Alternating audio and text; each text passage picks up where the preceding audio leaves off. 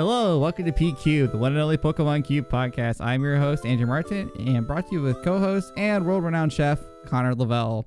If you're confused by that one, we'll get into that later. If you're new here, welcome. We talk about everything and all things Pokemon Cube.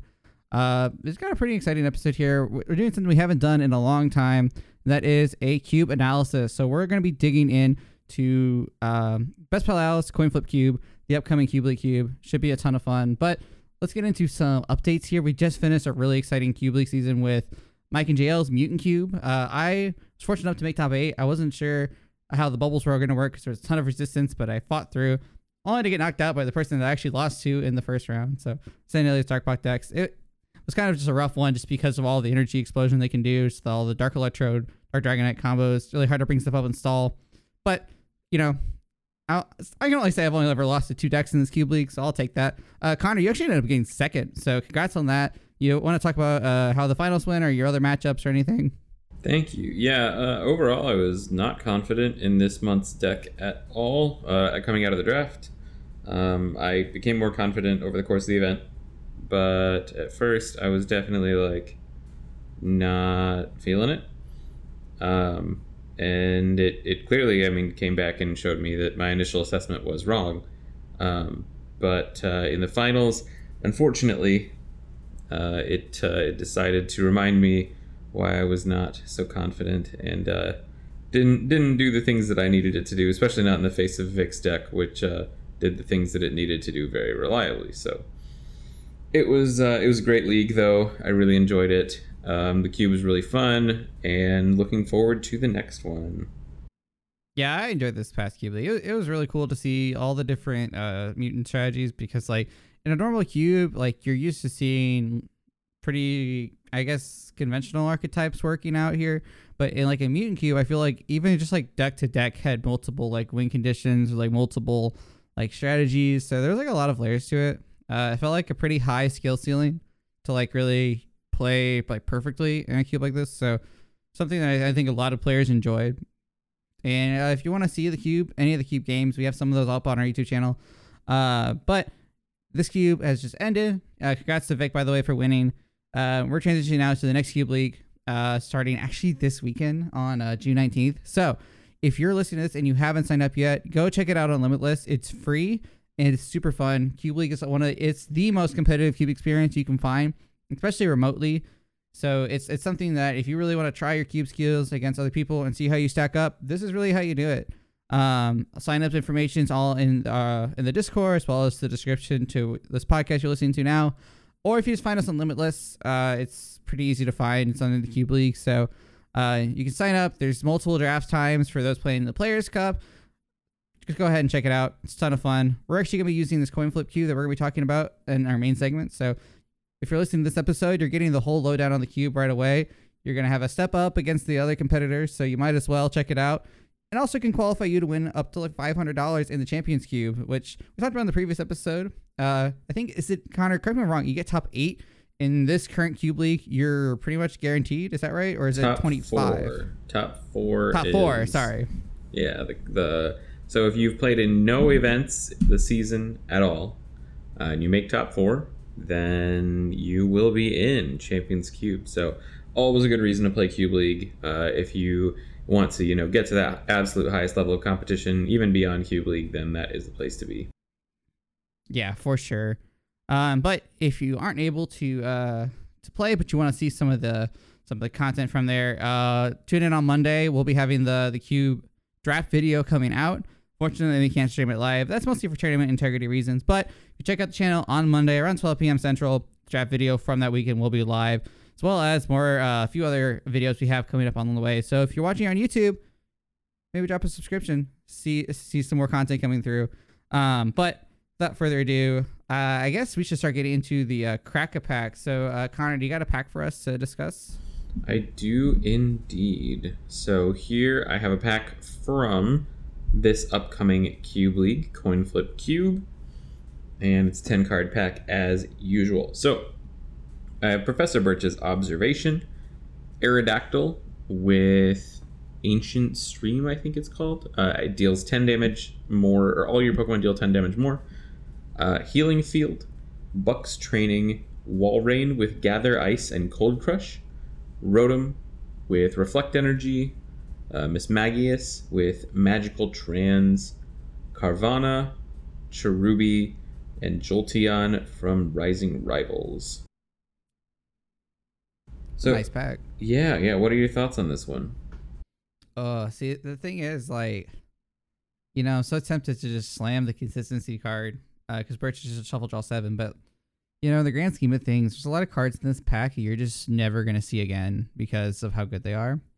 Like the Aerodactyls for one. One really nice card in this cube, just because Ancient Stream is just 10 damage for many of your Pokemon. You can do extra. So it's just a nice buff. In this cube, especially, like, the difference between 80 and 90 is so meaningful that, like, a lot of decks do actually appreciate the extra buff there.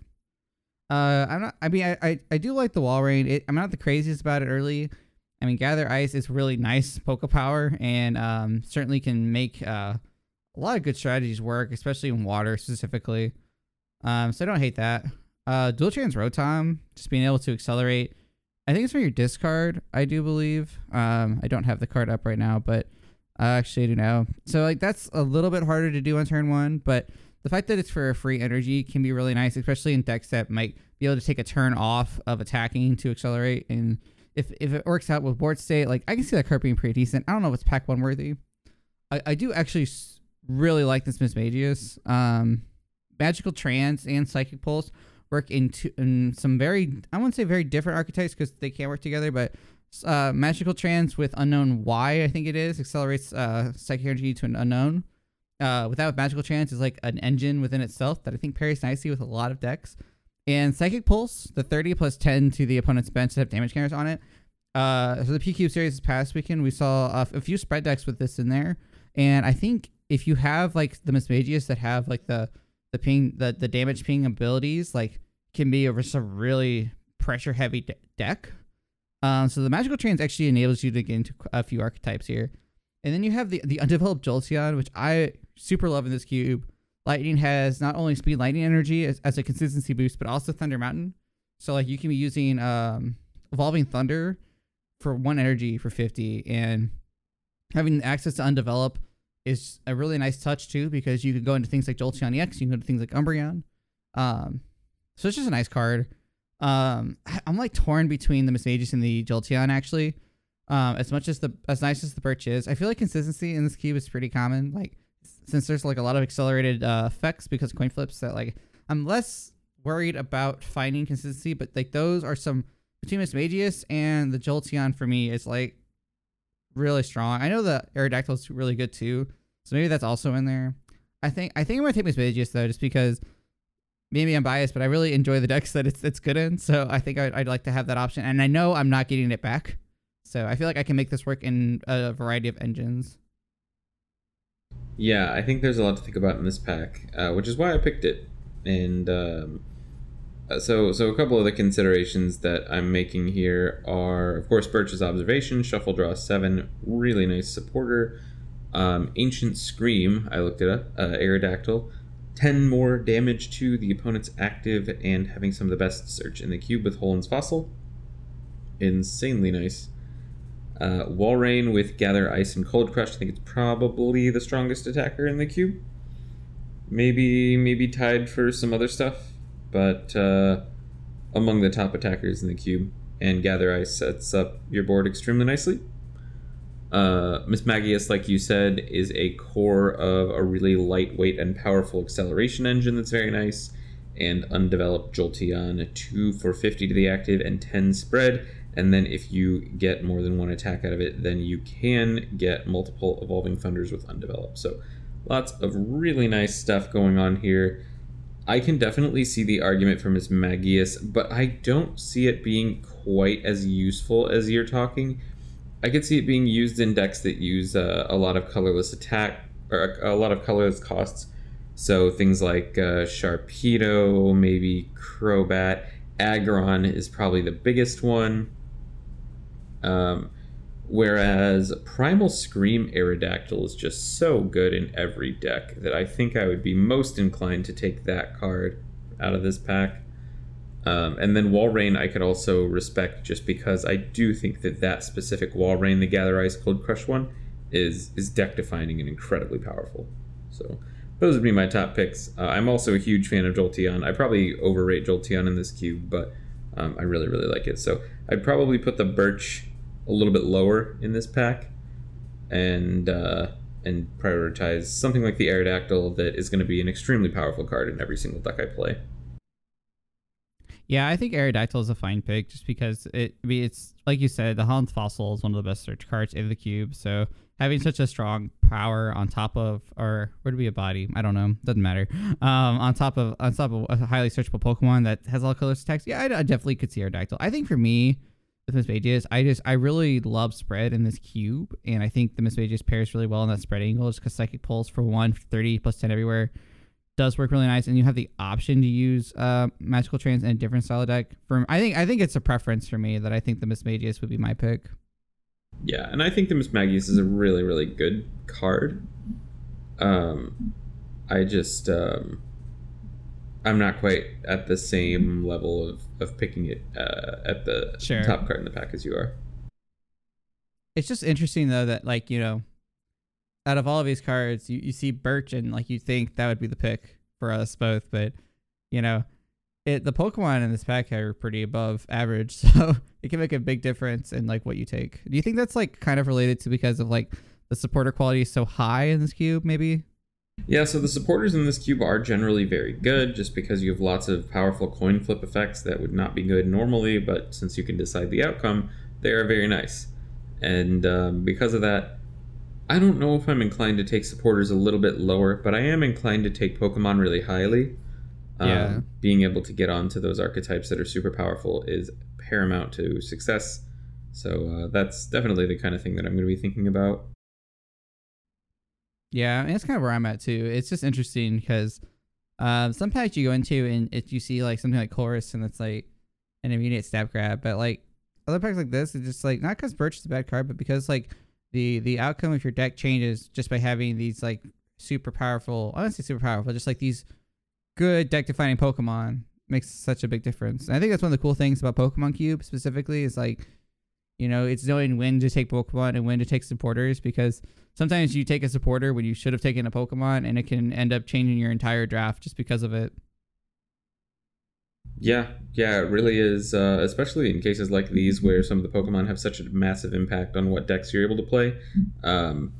It can literally change your entire draft, whether you take the supporter or one of the Pokemon here. Yeah, so something to keep in mind, especially if you're playing this weekend.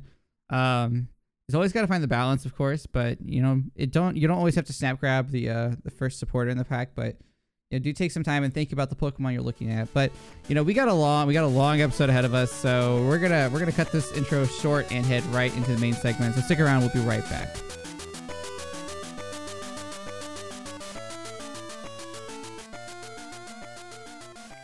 All right, welcome back to this main segment. Like I said, we're going to be doing a cube deep dive essentially into Best Pals Coin Flip Cube. Not something you commonly see as a cube based on coin flips.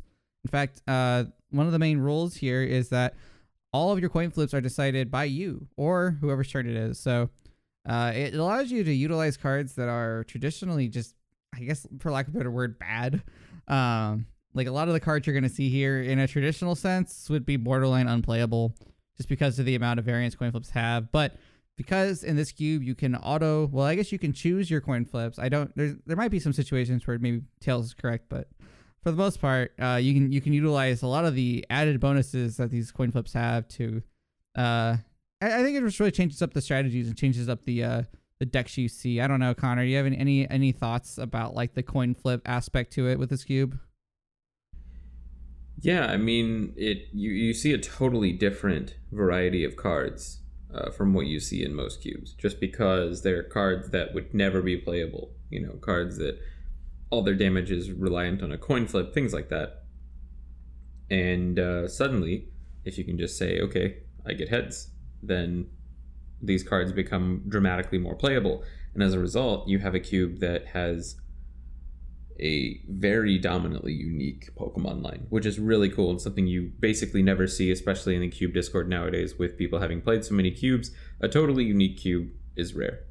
But this one definitely fits that bill. And as a result, it's going to be a lot harder to evaluate for players who are not as familiar with Cube. So hopefully this video will, or this podcast episode will help you get through that reasoning and get to a better deck.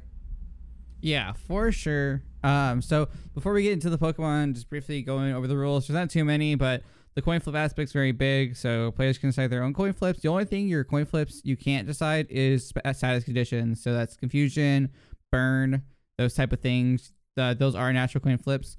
And the rule set is actually from Gen 3. So if players aren't familiar with that, you flip a coin before you set up. The winner goes first. Kind of familiar to like DP, but the first player does not draw for their turn, which is different. They also cannot play a supporter, but you can play stadiums, items, trainers, attach energy, attack. So it's sort of like current rules in a sense, except you can't obviously attack in standard on the first turn. But they're not drawing a card. It's pretty interesting. I actually like these rule sets a lot. Not to get too deep into it, but I think it is actually a really nice change in pace. I feel like I see DP a lot commonly. So nothing too much to talk about there. Let's get right into the Pokemon. If you want to follow along with us, we're going to be looking on Cube Koga, and you can see all the visuals there. So we're going to be going by type, starting with Stage 2. So the first Stage 2, we're going to be looking at the grass line, is the Crobat line. Starting off with Crobat from, I believe this is Skyridge, Carry Off. So Carry Off basically allows you to look at your opponent's hand, and you can shuffle back in any Pokemon you find there. Normally, again, this would be done by a coin flip, but auto heads, you can just assume that you're always going to be able to do it. And it has double cross. So it's a two coin flip here, 40 for each head. So you do 2 for 80. And the thing that's kind of interesting is that it says if both of them are tails, you can do Confuse Poison. So you technically get the option if you want to go 2 for 80, or if you want to go the Confuse Poison route. So a little bit of options, I guess you could say, because you can decide if you want to poison or confuse. Generally, you probably go for the 80 though, but it is nice having that. Free retreat, 90 HP. I think all these Crobats actually have free retreat and 90 HP here, so I can assume that's consistent among the line. The next 2 Crobats are from Hidden Legends. It's the Fluttertrick Crobat. So Fluttertrick allows you to look, does 20 damage, and allows you to look at your opponent's hand and choose a card and discard it. So that's actually really nice because you can already see their hand using Carry Off. So if you see a card there, like maybe it's like really important draw supporter, you can use Fluttertrick, discard it out of their hand, as well as doing some nice damage there. I actually think Fluttertrick works really well with something like an N, like a good hand disruption, and especially as your opponents utilize a lot of resources, you can really stick it with them with this card. The other attack is for a grass colorless, it's triple poison, so it does 10 damage, and then you poison them. Except instead of 1 damage counter, you put 3. So essentially like 2 for 40. But I think is interesting with triple poison is that if they can't retreat or have no real switch options, especially if you got them into really like a hand disruption situation, it can actually be 80 damage going back into your turn. So you can almost take a knockout with something like triple poison, just if they aren't able to respond or deal with it in that turn, the poison in that turn. The next one we have here is from New Revelations. This one also is another poison one, so it has trigger poison. If it does 20 damage, and if your opponent attaches energy to the defending Pokemon that becomes poison, it's kind of less good because your opponent has more time to react to it. And then the second attack for 2 guys to colorless, cross attack, flip 4 coins. The attack does 20 damage times the number of heads, so 80. And then if you get 2 or more heads, the defending Pokemon is now confused. So here you actually have a 3 for 80, but confusion. So you can put on a lot of pressure just by making your opponent have to maneuver. And having him burn switch out is actually really nice for you because you have stuff like poison effects that you can utilize and more confusion effects. So I think the problem for most of these Crobats is going to be the HP, but the attacks are nice. The last one we'll see here is the one from Delta species. The one with Radar Jam. So 2 colorless energies, 30. Your opponent can't play trainer cards except for supporters. So I believe that's just items, maybe stadiums. Connor, do you know? Okay, so yeah, your opponent can't play any stadiums as well. which is pretty nice. I mean, if you have something like, I think Curse Stone works really well with Crobat, so this would be a good way to just keep Curse Stone in play, as well as just like keeping your opponent pretty much like stalled out, where Curse Stone can accumulate enough damage. Can be pretty nice. Its second attack is for a Grass Metal colorless, because this one's a Grass Metal type. Target attack. Choose one of your opponent's Pokemon. It does 40 to it. The Pokemon already has damage counters on it. It does 60. So with Crobat and a lot of the spread effects from like the stage 1s and stuff, you can actually get some damage counters put on pretty easily. So target attack can be just like a consistent 60. I think this one's kind of neat. But Crobat in general has like a lot of disruption effects, as you see with like the Flutter Trick and the carry off Poke Power from the Skyridge one. So you can use it in more of a disruption deck. You can use it with like special conditions. It's also got like a really fast stage 1 line. You do have access to Forest of Giant Plants. You have access to the Dark Golbats that have Discreet Draw, which is the new one that allows you to draw 2 when you evolve. So you can have some buffed inconsistency. I just get a lot of options. So Connor, I'm curious to hear what your thoughts are on Crobat and like what your maybe the strategies you're thinking about with this line and your overall thoughts. So Crobat on its own is pretty nice. All of the attackers are good. The worst one is definitely the triggered poison cross attack one, but that one has some upside too because it has fighting resistance, which none of the rest of the line has. The biggest downside is definitely that the stage 2s all have 90 HP. That's like a really significant downside because it's within one-shot range of a lot of decks in the cube. In addition, its damage cap is good, but not great. So, but some upsides to Crobat. It is very versatile. And for that reason, I expect it to be paired with lots of different stuff. And I think it's at its best when paired with different stuff. Because the most of any kind of colored energy a Crobat needs is 2. And only 2 of them actually need that. Other than that, all of their attacks are colorless or 1 grass and colorless. So lots of flexibility in that energy line, lots of cheap attacks, which always aids flexibility as well. And free retreat can allow you to get in and out of attackers as you need. So Crobat, very, very nice. It also probably has the best stage 1s in the cube as far as stage 2s go. Discreet Draw, excellent. Dark Golbat with Night Ambush, 30 anywhere, excellent. Dark Golbat with Sneak Attack, excellent. All 3 of the different Golbats in the cube are so strong. So that's a big buff for the Crobat itself. And then the real reason why I think Crobat could be a super successful archetype, beyond what I've already talked about, is the support lines coming in grass that we're going to talk about shortly here.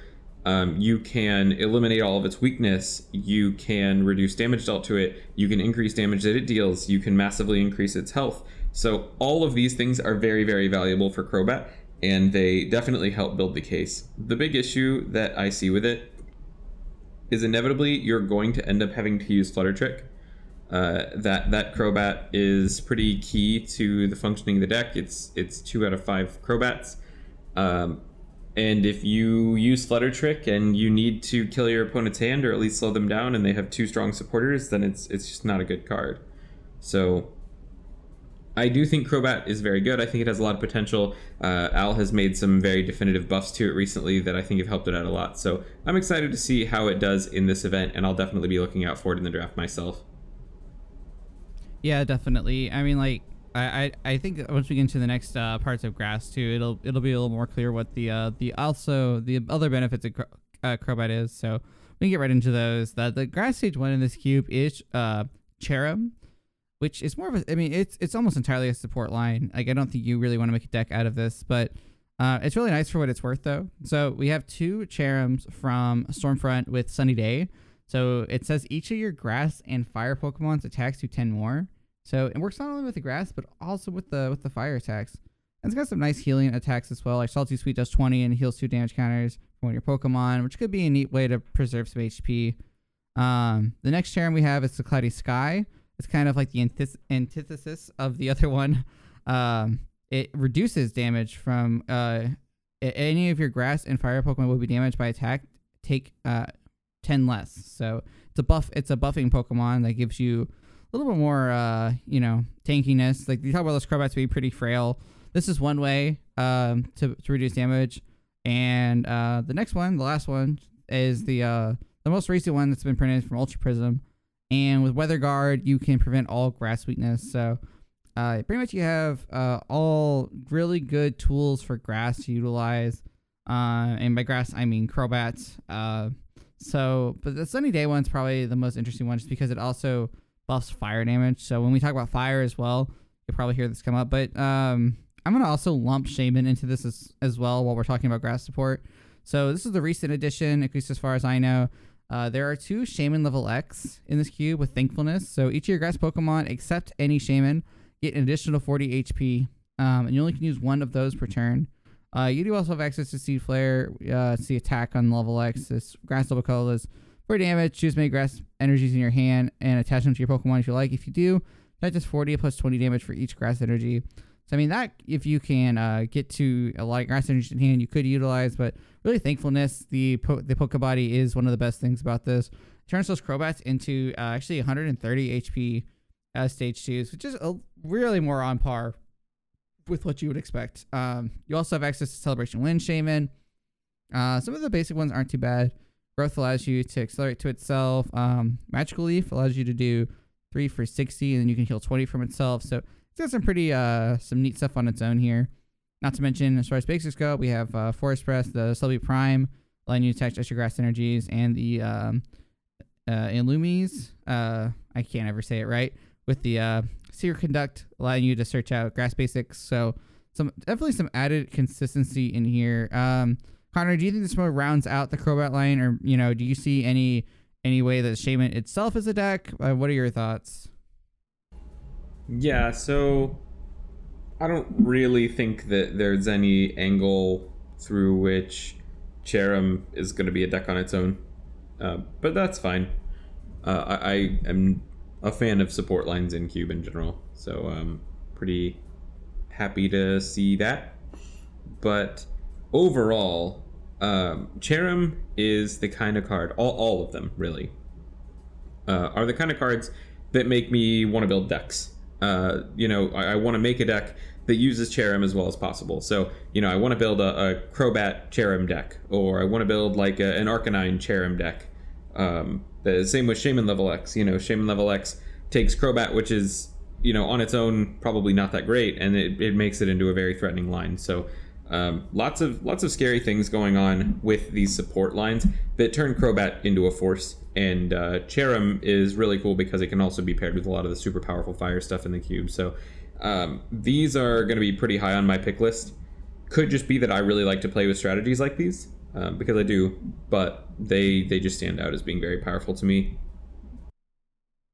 Yeah, I definitely like the fact that you can utilize Cherrim in different decks besides just one. So it's a nice tidbit there. I guess we'll chug right along into water, starting with Walrein. Walrein has to be one of the biggest stage 2 line in the cube. All the Walreins have a really high HP threshold, and they have a lot of acceleration options as well. Starting with the one from Hidden Legends, something that probably most people are familiar with is Crush Draw, allowing you to look at the top card of your deck. If it's the basic energy, attach it. If not, you just put it back on top. Works really well with the stage 1 Celio with Power Circulation, which synergizes because you can Power Circulation lets you to add energy from your discard pile on top of your deck. So you have an engine working there. Something to note though is that sheer cold in this cube is actually slightly better than it is than in a normal cube, because 3 for 50, nothing crazy, but auto heads each the defending Pokemon can't attack during your friend's next turn. So you can actually force your opponent to have to do like some switch outs there, or figure a way out of the active or removing the effects there with sheer cold. I don't know if it's the best attack to use, but it is something that is of note that is slightly better. The next Walrein, it's actually 2 of them from Rising Marvels. We talked about this one in the Cracker Pack. The Gather Ice is the Poke Power. This is once during your turn. When you play Walrein from your hand to evolve one of your Pokemon, you may attach as many water energies from your hand as you like to Walrein. This could be really good with getting this attack into play as fast as possible. It also works with there's a few other targets that work well with water attacks. That's could also buff. We saw Zach Kreckler use this in his P Cube deck over the weekend. He used it with Scramble Switch, so he could gather ice and then Scramble Switch into something like a Walrein EX, which we'll talk about next. So some options there. Also the attack Cold Crush, 4 for 70, but keep in mind you can accelerate as much energy as you want to this when you put it down. Um, 4 for 70. Discard an energy attached to wall rain. Discard an energy attached to the defending Pokemon. So a bit of a tempo card. It has 140 HP, so it's very big, as well as removes an energy. So in Cube, like not being able to get ahead on attachments is pretty significant because then once this takes a knockout, if your opponent had to keep attaching to that one Pokemon to sustain attacks, so you're going to be losing a lot of tempo there. So Cold Crush actually can be pretty annoying for your opponent to deal with. And then we have Wall Rain EX, one of the biggest stage 2s in the Cube. It has the Icy Aura Pokebody. As long as Wall Rain EX is your active Pokemon, put 1 damage counter on the defending Pokemon between turns, excluding water Pokemon. So we saw this actually be really cool on stream where Zach was able to set up basically like a 2-shot that would get knocked out between turns with Icy Aura, and then use Water Arrow to clean up the extra damage. So Water Arrow, it's its first attack, water colorless. You can choose 1 Pokemon on your opponent's side and do 40 to it. So it allows you just like to ping damage. It allows you also, like again, like I said, if Icy Arrow or takes a knockout, you can use Water Arrow instead to not have this like overflow of damage, which is really cool. And then for 4 energies, you can use Ice Throw for 80. And then the defending Pokemon is a fighting type. The base damage is 120 over 80. So you actually get some extra, you get a lot of extra damage if they're a fighting type. Kind of niche there. Really comes up with, I guess Kabutops would be the one thing in there. Maybe some Aerodactyls as well. But I mean, 4 for 80, but you're such a big Pokemon. It's actually like 4 for 90, I guess, because of the Icy Aura. But this card's really good just because of how big it is and the fact that you can put on a ton of pressure with Water Arrow. And like I said, the Celio's line has the power circulation to synergize with the Crestral. So water has a lot of acceleration there. I'm gonna pass off to Connor. Want to hear your thoughts on what you think of Wall Raid. I know you said like Crestral or Cold Crush might be one of the best attacks in the Cube, or that card at least one of the best stage 2s. Yeah, I do think Gather Ice, Cold Crush, Wall Rain is probably one of the best attackers in the whole Cube. 70 damage is a clean 2-shot on everything in the Cube. Normally, that would be with the exception of Typhlosion EX. However, it has weakness. So it's a clean 2-shot on everything in the Cube. I guess aside from Wall Rain EX itself as well, but pretty much everything. Gather Ice also sets up the attack cost really beautifully. It also synergizes incredibly well with, like you said, things like Scramble Switch, but also lines like Starmie. Starmie with Cosmic Cyclone, you can deal a potentially infinite amount of damage, likely once, with being able to shuffle as many water energy attached to your Pokemon as you like back into the deck. Gather Ice synergizes extremely well with something like that. And the Starmie line also has a power called Aqua Recycle, which basically just lets you pick up a water energy from your discard every turn. So it's going to be really easy to get some huge Gather Ice turns in, and all of that kind of culminates in this gigantic attacker that swings for 2 shots on everything and is just really good. I think Wall Rain is super strong. And interestingly enough, I think that the Crush Draw one is probably one of the weaker ones, but there are still good ways to take advantage of it with things like that Starmie that can shuffle energy back into the deck. That's definitely going to be the biggest thing that I look out for in a Wall Rain deck is, you're inevitably going to get a bunch of extra energy into play. How are you going to take advantage of that? And I'm sure people will come up with things that I haven't considered. This is probably like the least studied up I've ever been on our Cube League Cube, especially this iteration of it. I've really not been able to look into it that much. Been very busy lately. So my first take is that Wall Rain is just a super strong line. A lot of the time it's going to eat 3 hits before it goes down, which is a huge advantage. And being able to 2-shot anything in response just puts you at a really nice exchange. Yeah, and then I guess since we're already on the subject, the Starmies in this line, you have 2 Starmies from Rising Rivals with that Aqua Recycle. Once during your turn, you may search your discard pile for water energy, show it to your opponent, and put it into your hand. It's just pretty nice, especially when you're trying to use Gathering Ice Wall Rain. It allows you to get the energies in your hand that you would need for that. Its attacks are decent. Synchro Gain is very okay.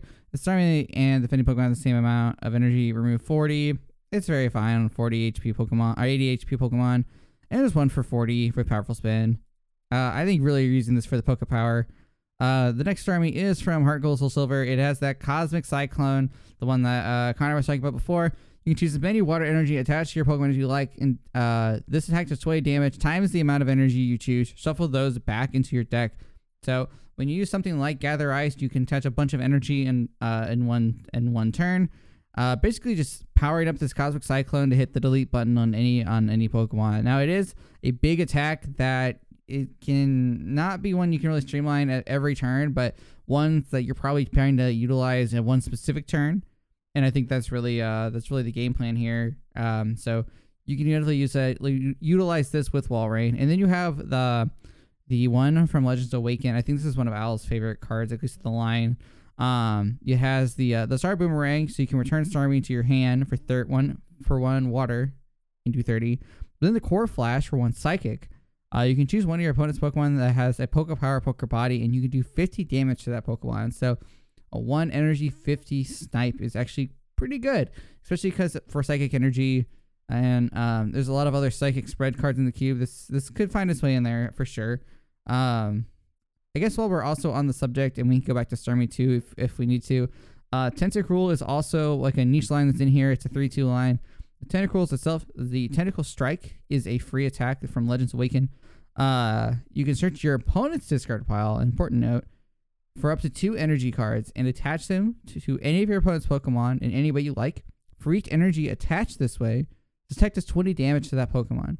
So really, we saw this brought up using with like Lantern, which we'll get to later. That does more attacks for that does damage to Pokemon with energies attached to it. So that's one way you could use it. You also could utilize it with something like Flare Grunt and maybe attaching it to something like, maybe they have a Delcatty on the bench. Maybe they have something that's just like a straight support Pokemon like a Cherubi, or Cherim.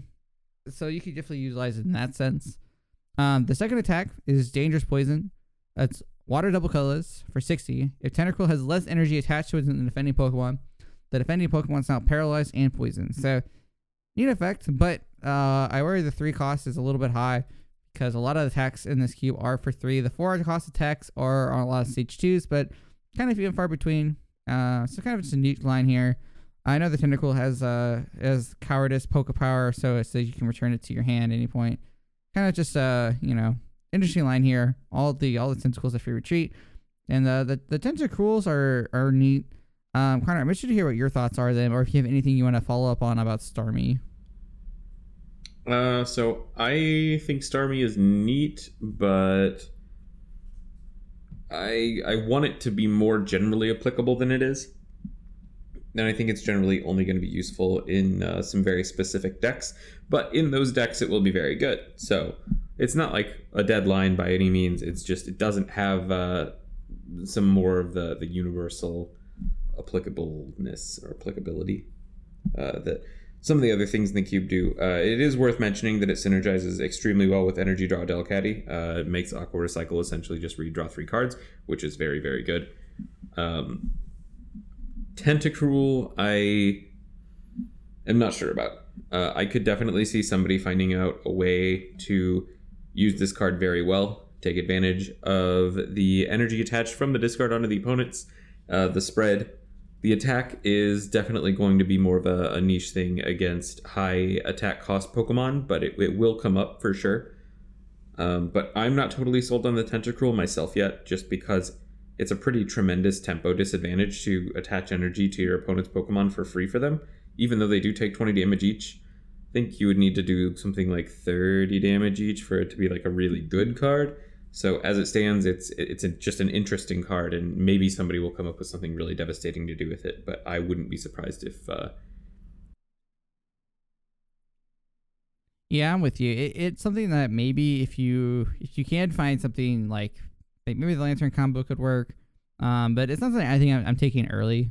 If someone can find a good strategy with it, though, it's probably pretty open. I guess I would assume so. So something to I guess look at. I guess something we haven't talked about yet is that there actually is a few Pokemon in here that are without evolutions. So we have a Swampert and a Blastoise in here that actually have no previous stages, and that's because they're meant to be used with Archie's Ace in the Hole, of which there are 2 copies of. And that is, we have the first card is our Water Call Swampert. Basically, you can attach an extra water energy to your active Pokemon from your hand. Nice acceleration engine. And then we have Digwell Blastoise from Platinum. That Digwell, once in your turn, you may look at the top 3 cards. Choose many water energies you like and attach them to your Pokemon. Any way you like, discard the other card. So the power is a bit aggressive, especially in Cube. So, but the other attacks are actually really nice. The Aqua Press does 20 plus 10 for each water energy attached to all your Pokemon, both yours and opponent. If you're playing something like a Crushtral Engine or the Gather Ice, this can add up very quickly. And you only really need to be doing like about maybe even like 100. So getting like getting some more of those energies into play, having a big board of with like options can be really nice. But really, I think the double launcher is one of the best things. So double launcher, water, double colorless. Discard 2 energy attached to Blastoise. Choose 2 of your opponent's Pokemon and do 60 to each of them. So this can be something super aggressive you can use, especially if your opponent is still setting up, or if your opponent has a very weakened board state and you can knock out some evolving basics. Double launcher can be super oppressive. But Connor, do you think I don't know how long you've had to look at these cards or really weigh the options. Do you think maybe is it worth going for an Archie strat like this? Short answer is I don't know. Sure. It's not something that I've really had the opportunity to experiment with, and I would consider it very high risk as a deck builder. That said, it might be very possible for it to come together. I haven't really done the level of experimentation with this cube as I normally get to before events, so I'm not sold, but I'm not saying that it's bad, and I could definitely see people putting together some very nice ways to get cards like these together.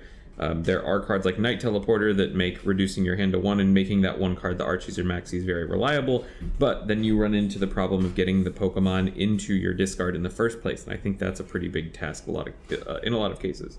So I'm not sure how good they are. I do think Blastoise and Swampert are worth it. Blastoise is a phenomenal attacker, and it has a really nice power as well.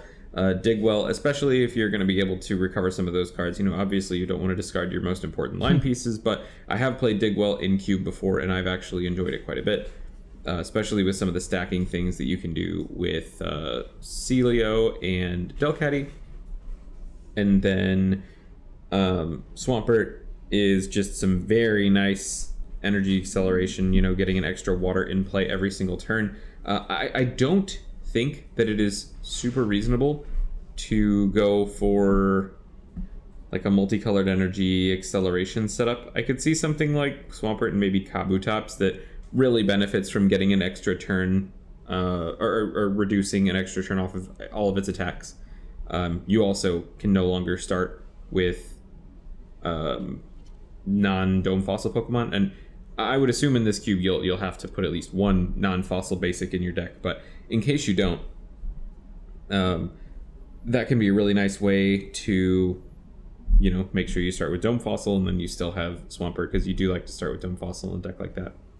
Either way, I don't know the best way to use it necessarily, but I think they both have a lot of potential, and I wouldn't be surprised to see people pull them off.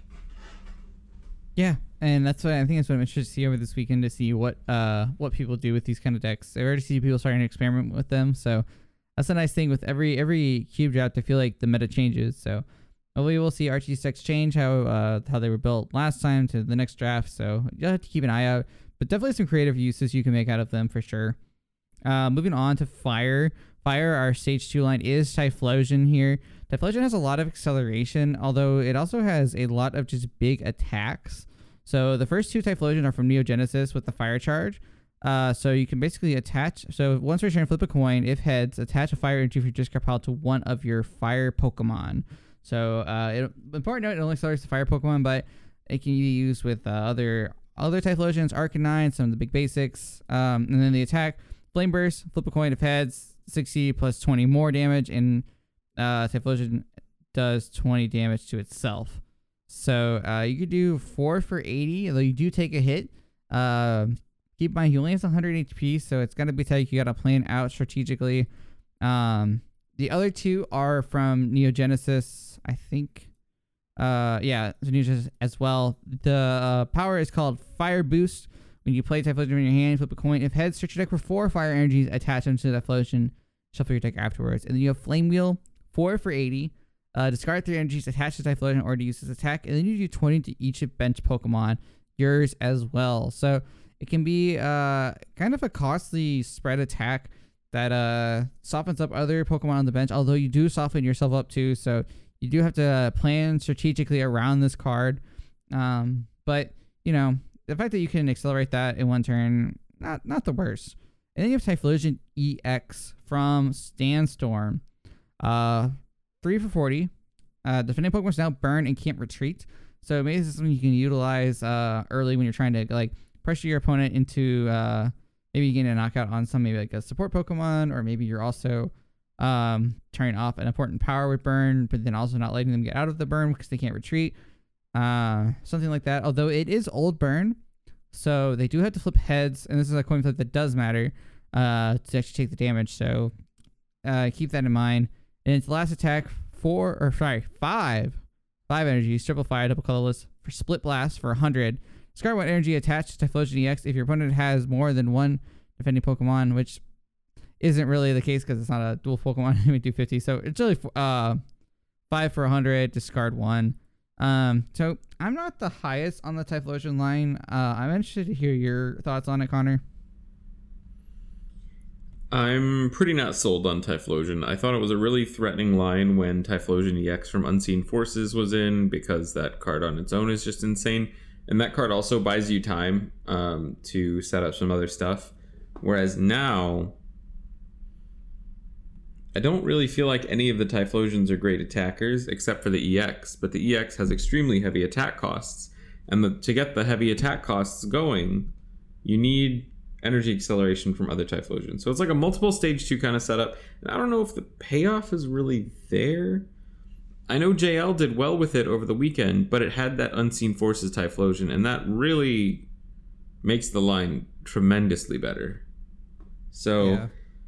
I'm skeptical on this. This is the line that I would see being fairly likely to change before the event itself, because there are still things that could change between the time this episode's recorded and the time the cube fires on this weekend.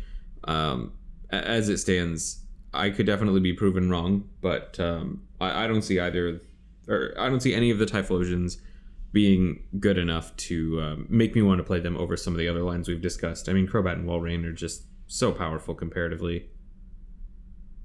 Yeah, I think the only thing to note here, I don't know if it makes Typhlosion that much better, but the Fire Boost one that discards 3 and does 20 everywhere, you can reduce that damage on your side with the Cherrim that reduces 10. Granted, it's only to fire Pokemon, so that's like one thing you could do, but I think the fact that you need double flame recharge Typhlosion to like keep the board state makes it kind of tough to have like also a stage 1 out there. That's like the only like neat thing I think you can use. You can use it with Cherrim, but when we get to Arcanine, I think Arcanine kind of outclasses Typhlosion a bit in like the acceleration department. That you can't do with other lines, particularly looking at Bolt Entei. Whenever it takes damage, unless it gets knocked out, essentially you can choose whether you want to shuffle it back into your deck. And that can synergize pretty well with Typhlosion, just because it's like, well, if your opponent can't one-shot Entei, then you just get a free scoop up and you get a whole bunch of free attacks over the course of a game because of it. I just don't think it's worth it, though. I don't think it's a worthwhile trade-off. There are plenty of lines that can deal the 80 damage that does one-shot Entei, and even plenty of lines that can deal the 90 damage that one-shots Entei with Cherrim in play. So I just don't see the payoff for Typhlosion, especially compared to the Arcanine line, which we're going to talk about next. Yeah, let's go ahead and jump into Arcanine. So Arcanine, the first one we're going to talk about is from Secret Wonders. It has Flame Dash. So once during your turn, when you play Arcanine from your hand to evolve one of your bench Pokemon, you may switch Arcanine with your active Pokemon. If you do, you may move any number of energies attached to that Pokemon to Arcanine. So pretty much like an auto scramble switch when you evolve, which can be quite nice. And then its attack, Inferno Onrush for 4 energies. It's double fire, double colorless, does 120. And then Arcanine does 40 damage to itself. So it does leave itself with 60 HP, but it's such a big attack. Inferno Onrush doing 120. It's one of the biggest attacks, I think, in the cube. It's on a stage 1. So you can buff that with there's actually a lot of damage mods you can buff that with to really take a knockout on stuff, even like Walrein, which you talk about one of the biggest Pokemon. But it does come at a price. You are sacrificing four energies on this guy if he doesn't get knocked out. But if you can play this right, you can actually, if you can get more than one Inferno Onrush down, you're probably in a really good spot. The other Arcanines we have two from Skyridge. So this one has the Poke Power of Energy Recharge. When you play Arcanine from your hand to evolve your active Pokemon, you may flip 3 coins. For each heads, choose a basic energy card for your discard pile and attach to Arcanine. So a really nice acceleration energy here. Also works really well with that Flame Dash. Its first attack is Shake. Your opponent switches the defending Pokemon with one of their bench, if any, doing 10 damage. And the second attack, 3 for 70, discard all fire energies attached to Arcanine. So it's got a really fast ability you can put down. And it can be pretty aggressive. And then you have the EX, which is just an overall great card. Has the Poke Body Fire Remedy. Whenever you attach a fire energy from your hand to Arcanine EX, remove 1 damage counter in all special conditions. So good way to heal off this tanky Pokemon. And then its attacks are also just really nice. Overrun, which is a fire colorless, 30 damage, then 20 damage to one of your opponent's bench. Good way to, when you're starting to set this guy up, to soften up a lot of your most Pokemon, make the second attack do a lot more damage. So the second attack, Flame Swirl, 100 damage, discard 2 fire energies, or 1 react. I don't think there's any react energies in the cube. So 3 for 100. Pretty nice, actually. Usually I think 3 for 80 is like the on par rate, but like 3 for 100, pretty nice. Even if it's on a 2-price Pokemon, I think the Arcanine EX is just really nice. Something really cool about fire that I guess we haven't touched yet is the burning energies can work really well with this line because if you discard burning energy, it accelerates itself back. So if you use, let's just say, White Flame and discard 2 burnings, you'd actually only have to discard 1 energy, assuming they were all fire. So Arcanine's got some neat tricks. Connor, I know this is like we talked about this one before. It's kind of like the more aggressive fire option here. Interested to hear what your thoughts are. Yeah, so Arcanine, in its current state, take this with a grain of salt, just because I would say solid chance something in this arrangement changes by the weekend. But in its current state, Arcanine just strikes me as a superior Typhlosion. You have a higher damage cap that is easier to set up. So Typhlosion EX, of course, very hard to deal with. It has 160 HP and it doesn't damage itself, but 5 for 100 and discard 1 versus 4 for 120 with Flame Dash sets itself up. And of course, it does damage itself, which is a significant downside, but you don't have to go into that Pokemon. You can use it as a one-shot option. The energy recharge Arcanines have an extremely powerful power. In energy recharge, just evolve, get 3 fires back. And it is actually a basic energy. It's not even fire. So for example, if you have a non-fire energy in your discard, you can attach that, and then White Flames will only discard 2 energy. If you have like 1 burning or a way to accelerate a single fire, maybe a Typhlosion in play, then Arcanine is going to be really good. And then the Arcanine EX is just a powerhouse. We've seen it time and again, this card being extremely, extremely good in Cube. I would expect it to be exactly the same in this Cube. Overrun, 30 and 20 Snipe for 2 energy, and Flame Swirl being 3 for 100.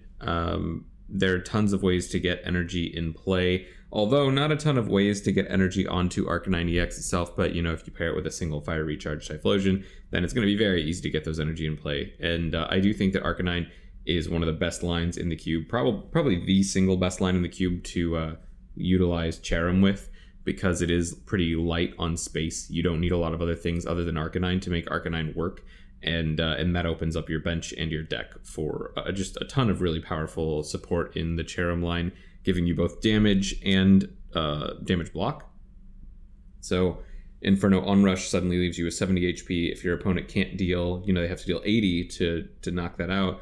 Then you get 2 Inferno Onrushes instead of 1, which is game-changing. In addition, it brings up your White Flames damage cap to like 90, which is dramatically better than 70. Every single 10 damage you can add in this cube is totally game-changing. And then the EX. Flame Swirl at 100 is an excellent attack, and then being able to go up to 120 just brings so many more things into your one-shot range. So I think Arcanine is a very nice line in this cube. I think it's been successful thus far, but not overwhelmingly. I don't think it's broken by any means. I just think that it really shows off why Typhlosion's not great. It basically does the same thing but better and for less deck space. Yeah, I think that's something I definitely expect Typhlosion maybe getting adjusted. I'm not saying it will, but I actually think it might, just because of the fact that Arcanine kind of just does what it does, but a little bit better. But Typhlosion does have things to bring to the table, but the Arcanine definitely fairly aggressive. Moving right along here, something we talked about in the beginning was the Jolteon line, which is actually pretty interesting. Although looking at Cube Guy, I think the other Jolteon is on the bottom here. But there are 2 Jolteons with undeveloped, which is a really neat ability that allows you to basically devolve itself during your turn. We also have Quick Attack for 1 for 40, essentially. It's actually, looking at that, that's actually really nice. 1 for 40 is pretty above average. And then you have Evolving Thunder, 2 for 50. Jolteon evolve this turn. You do 10 damage to each of your opponent's bench Pokemon. Works really well with the undeveloped Poké Power. Next, we have the EX with Evolutionary Thunder. Let you put 1 damage counter on each of your opponent's Pokemon. You have Second Bite, Lightning Colorless, 20 damage plus 10 to each of your opponent's for each damage counter on your opponent's Pokemon. Obviously you're doing a lot of spread damage here, so Second Bite can come in pretty clutch here. And then we have Thunder Blast for 70. It's a Lightning Double Colorless. Discard a Lightning Energy attached to Jolteon EX, so pretty easy spammable attack for retreat. It is a 2-price Pokemon, but 100 HP is nothing to scoff at. And kind of an interesting one that stuck its way in here is Umbreon EX. One of the most dangerous stage 1 that we've seen, because it just has the amazing Poké Power. Darker Ring. Once during your turn, when you play Umbreon EX, you can when you evolve, you may switch the opponent's bench Pokemon with the defending. Basically like Rock GX. I mean, it's just free Gust. It's so strong. You also have access to Black Cry. Its first attack for just colors energy. Defending Pokemon can't retreat or use any Poké Powers. I mean, you can basically bring up something like a Claydol or a Delcatty and shut it off and just basically slowly chip it away. Darkness Fang, Dark DC for 60. I mean, it's pretty nice, but I think Dark Ring, obviously, one of the best ways to go into it. Are there any thoughts on just the Jolteon line in general, or how you see this maybe interacting in the cube with some of the spread? The evolution line is just so versatile and powerful. Every single one of them has insane usefulness in tons and tons of different decks. We talked about versatility with Crobat. Jolteon has exactly the same thing. Very light energy requirements, very powerful, efficient attacks. Evolving Thunder is excellent both in spread and just to set up numbers for other decks. And same with Evolutionary Thunder. Sets up spread for spread archetypes, but it also fixes your damage for other decks. So I would be very happy to put Jolteon in almost anything in the cube, and it works very well in any deck where you don't specifically want to fill your bench with some kind of support like Cherim. And even I could see it working alongside like Crobat and Cherim. So it's a tricky one to say exactly what the best way to play it is, just because it's so good in so many decks. Yeah, definitely. I mean, you can definitely mix and match, and you can come up with your own strategies with it as well. Moving right along is another versatile Pokemon. It's a Lantern line. We have 2 Lanterns from Legends Awakening here with Energy Split. So for 1 light energy, you do 30 damage to each of your opponent's Pokemon that have any energy attached to them. We talked about that working with the Tentacle line. And then second attack, Aqua Bolt, Lightning, DCE, 60 damage, plus 10 for each water energy attached to this Pokemon. So if the attack cost, if you have Lightning double water, you're actually doing 3 for 80, which I think is pretty much on par. Kind of a neat attack here. Lots of spread options. I mean, even just a 30 snipe somewhere is quite good. So very neat Pokemon there. And then we have the Power Keeper's Lantern with Energy Grounding, which is basically an EXP share. So whenever your opponent knocks out a Pokemon on your side and it has energy to it, you can move it over to Lantern. And it's attack, Lightning Strike, Lightning Colorless. You may discard all lightning energies attached to Lantern, and it does 90 instead of 50. So a really good way, efficient way to boost it up with energy grounding, and then you get a nice threat on the bench. And then we have the last one here from Unleash with Confuse Ray, 1 light energy, flip a coin. If heads, the defending Pokemon's not confused, so auto confusion. Then we have Reflect Energy for Lightning DCE, 60 damage, and then move an energy attached to Lantern to one of your bench Pokemon. So, I mean, like, we've seen Energy Split work before. We saw it over in the P-Cube series. Energy grounding, obviously, I kind of, I think you've talked about this one, just kind of like a free hit, you said. Yeah, I mean, I would say the only lantern that really doesn't blow me away is the Unleashed one. Sure. But we have seen auto confuse attacks on cheap costs be very powerful, like when Espeon GX was in the meta. Confuse Ray is literally the same attack. It's just 10 less damage. So I could very easily see that ending up being more powerful than I expect. But right now, I don't see it being super strong. But I will say that the Energy Split Lantern is so powerful. Worst case, it is 1 for 30 because your opponents are not going to have 0 energy on board. If they have 0 energy on board, you're probably pretty happy with that. So that's at worst. At best, you're probably getting like 1 for 90, which on a stage 1 on any Pokemon in this cube would be absolutely nuts, and on a stage 1 especially, it's just crazy. And then Aqua Bolt has a ton of potential just to deal great damage. It taking water energy also does lend itself well to synergies with things like Tentacruel, but honestly, I could just play water energy in like a straight lightning deck and be perfectly happy with that, because especially in tandem with things like Thunder Mountain, Aqua Bolt could be as much as 2 for 80 on a stage 1, which is just nuts with no downside. Energy Grounding, of course, is a free attack at some point in the game at worst. At best, you have ways to move the energy off and take advantage of it with other Pokemon, things like Arcanine, Scramble Switch, and then you can actually take advantage of that multiple times in a game. But at the very worst case, and this is a pretty good worst case, you get a free attacker that can deal 90 damage once a game. And so I'm a big fan of the Lantern line. Just like Jolteon, I think Lightning has some great Pokemon in this cube. I think the most difficult part about it is just going to be piecing together cohesive Lightning deck, because the cards do work together, but you have a lot of common weaknesses. Of course, they're all weak to fighting. You're probably going to fold the Kabutops pretty hard, and in addition to that, I think you're going to see a lot of competition for pretty much all of your Pokemon. All the Lanterns are good in lots of different decks. All the Jolteons and Umbreon are very good in lots of different decks. So I don't think you're going to be able to turn this into a deck realistically, and I don't know if that's the best way to play it either. I think it's probably best off paired with other things that can really take advantage of some of the things that they do. But Lantern, I'm a big fan. Yeah. So watch out for Lightning. Lightning definitely has, I think, a lot of potential. Moving on into Psychic. I'm going to pause on the unknowns. We can come back to those later just because there's a lot of them to dig into. I'm going to cover the stage 1 lines first. I'm going to cover Mismagius and Slowking together because they do have a little bit of playoff. Mismagius, obviously on its own, we have the 2 from Unleash here with Magical Trance. We talked about in the Cracker Pack. Let you move a Psychic Energy attached to one of your Pokemon to another.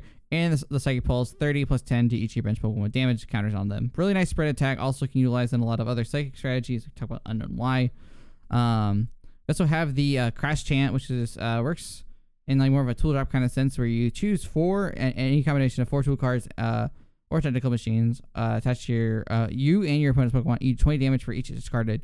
That's actually a free attack. You don't have to touch any energy to use it. As well as you have Horror Chant, just Psychic Colorless, 40 damage, and if you have your opponent has 4 or more bench Pokemon, you can choose one of them and return all cards attached to your opponent's hand. So it's pretty much just like a way to disrupt your opponent, and you can, if your opponent has something that maybe it's like they've been trying to set up on the bench, or maybe like it's a powerful draw Pokemon and you want to be able to slow them down, you can use that attack. I think the Crash Chant is definitely the reason why you want to use this, though. The free attack, the free tool attack, being able to get tools into play and discarding them can be really nice. Then we have the last one from Platinum, the Upper Hand. Choose one of your opponent's attacks that can't use that anymore for the next turn. So it's 1 for 30, and then we have 1 Psybeam for Psychic Double Colorless for 60, and then Auto Confusion. So another Auto Confusion one. So Mismagius has a little bit of spread options, but it kind of works with it. The one from Stormfront kind of combos with some of the Slowkings that I want to get into now. So we have the Slowking line. We have 2 Dark Slowkings from Team Rocket Returns as the Poke Power Cunning. Lets you look at the top deck of your opponent. Lets you look at your opponent's top deck, and you can choose to shuffle it. So it's not really a locking card, but it is kind of just a way to gain knowledge. And then Litter, which is the main attack. Psychic Coalesce. You can discard any number of combinations of Pokemon tool cards or Rocket Secret machines from your hand. If you do, this attack does 20 plus 30 more for each that you discard. So damage cap about 80. The nice thing about this is that it's a dark psychic type, so not only can you use stuff like D-Valley, you also can use stuff like Dark darkness energy to buff the damage. So this plus like maybe Giovanni's Scheme or even like Iris can get to be some really nuts numbers for just one energy. So something I like to keep an eye on. And then also the other Slow King from Unseen Forces with item search. So once during your turn, you may search your deck for a tool card, show it to your opponent, put it in your hand, shuffle your deck afterwards. It's just, it's like consistency, getting yourself more of those tool cards in your hands. Kind of one of the hardest things with this deck. And then you have Aftermath, 20 damage plus 10 for each Pokemon tool card in your discard pile. You can't add more than 16 this way. So if you have 4 tool cards in your discard pile, this is just 2 for 80 or 1 for 80 with the Dimension Valley in play. So I know I kind of ran through a lot of those Pokemon there. Connor, any thoughts on the Psychic lines in general? So I think the Slow King line is really neat. You get a lot of really nice damage for not a lot of energy. It does take some setup, but item search gets you there really cleanly. So big fan of that. The big downside there is going to be that it has such a low health total on both of them. So 80 and 70 HP are pretty much within one-shot range for every line in the cube. And you're going to feel that. It's going to be difficult to make trades with people. So while Slow King is going to have these really scary aggressive starts, I don't think as a standalone deck it's going to be able to take as many wins as something that has a higher cap. I don't even know what you would pair Slow King with, just because it's so space intensive with tools. So I don't know. It's tricky. I could see Slow King being very good in maybe a highly disruptive build, something that has lots of Judge or something like that. But otherwise, I think it's going to come out the gate really fast and then kind of peter off in the later game. Mismagius, the Magical Trans one, is an insanely good card, especially in spread decks, but even in non-spread decks with like the Unknown Y acceleration engine, getting an extra energy out of the deck into play every turn is really nice. And 1 for 30 and 10 spread, if you have some way to synergize with that, is nuts. The last Mismagius is okay. It's nothing incredible, but it's not terrible. And then the Stormfront Mismagius, Crash Chant is not going to be a good attack in the tool decks. It counter synergizes because the Slow King line really wants the tools in your discard or in your hand, and Crash Chant wants them in play, and those don't synergize. They work very actively against each other. So the archetype that I think you're going to see Mismagius in is something maybe disruptive, or maybe you're playing Crash Chant for tool removal on your opponent's side, and you also have kind of a tool sub theme going on in your deck, and then Horror Chant just gets in there and shuffles back like your opponent's biggest threat, and then they're just in a terrible spot. I could see Horror Chant really being a devastating attack in some games. So Mismagius, very powerful line, not useful maybe in the way that it initially seems. Yeah, I think that's a fair assessment. Also worth noting that the Mischievous with Dark Spell can be really good with spread, just because it has once during your turn, this is your active Pokemon. You can flip a coin of heads, put 1 damage counter on one of your opponent's Pokemon. So those are some neat things that synergize. Obviously, a lot of other spread attacks you can use with this. So, but I definitely agree. Moving on forward, going right into fighting. Actually, I guess you kind of already act as a fighting stage 1. Yeah, it does count. But Kabutops is our stage 2 fighting line here. Starting with Chop Up from Majestic Dawn. This Pokemon is the active Pokemon. Your opponent can play any trainer cards. So I believe, is it from the era that this is defined in? So would it just be items in this case, or is it item and supporter, or sorry, item and stadiums?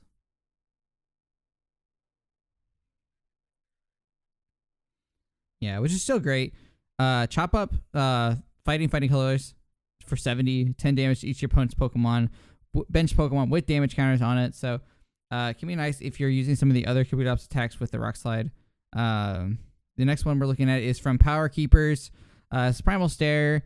As long as this Pokemon's your active Pokemon, your opponent can't play any basics or evolutions cards from his hand to evolve their active Pokemon. So kind of nice way to slow them down. Lurin Aura, fighting colorless, 20 damage. Before doing damage, you can choose one of your opponent's bench Pokemon, switch it with their defending Pokemon, and do 20 to that Pokemon instead. And you have Blinding Scythe, 3 energies, fighting colorless for 60.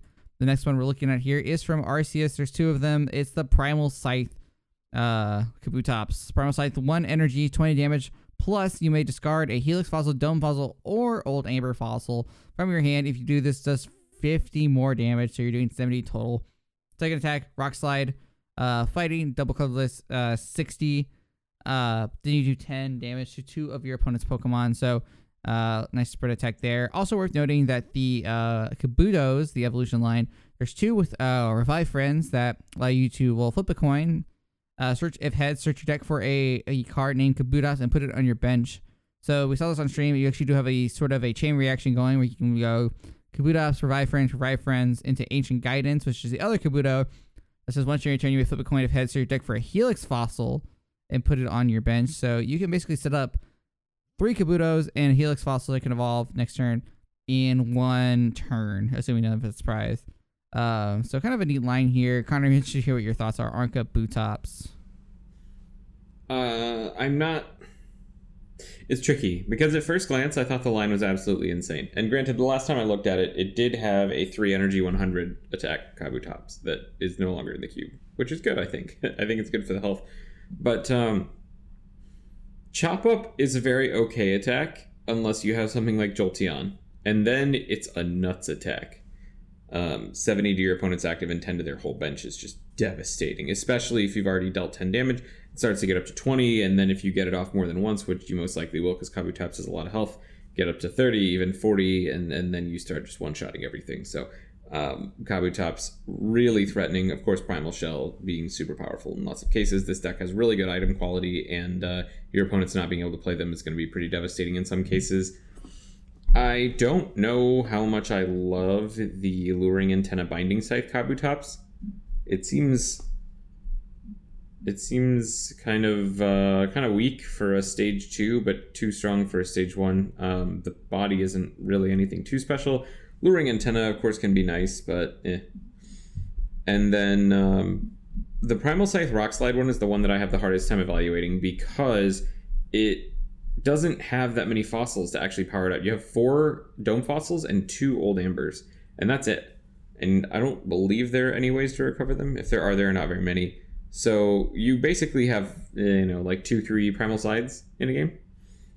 You might be able to stretch that up to 5, but you're probably going to need to take advantage of some of the Unearth in Aerodactyl, and that'll get a little bit trickier. So Primal Slide, as many times as you can deal 1 for 70 is really good. Because 70 damage is a 2-shot on pretty much everything in this cube. Even some fringe 1-shots, but that's going to be pretty rare. So I don't know. I think Kabutops is kind of hard for me to evaluate, and if you don't get pretty much all the Dome Fossils and Old Ambers, you're going to be in a sad spot, which is what makes me hesitate on the line. But if you do get them all, it's going to be really strong. Yeah, we saw that on stream, though, where it's like, I think it was Weiss on Ice got basically the Fossil Dream. Like, they had both Old Amber and then 4 Dome Fossils. So if you get into that kind of situation, which I don't think is too likely, then I feel like the Primal Scythe can be pretty consistent. But yeah, I do agree though. You do gotta make sure you have enough ammo to be able to fire that attack when you need it.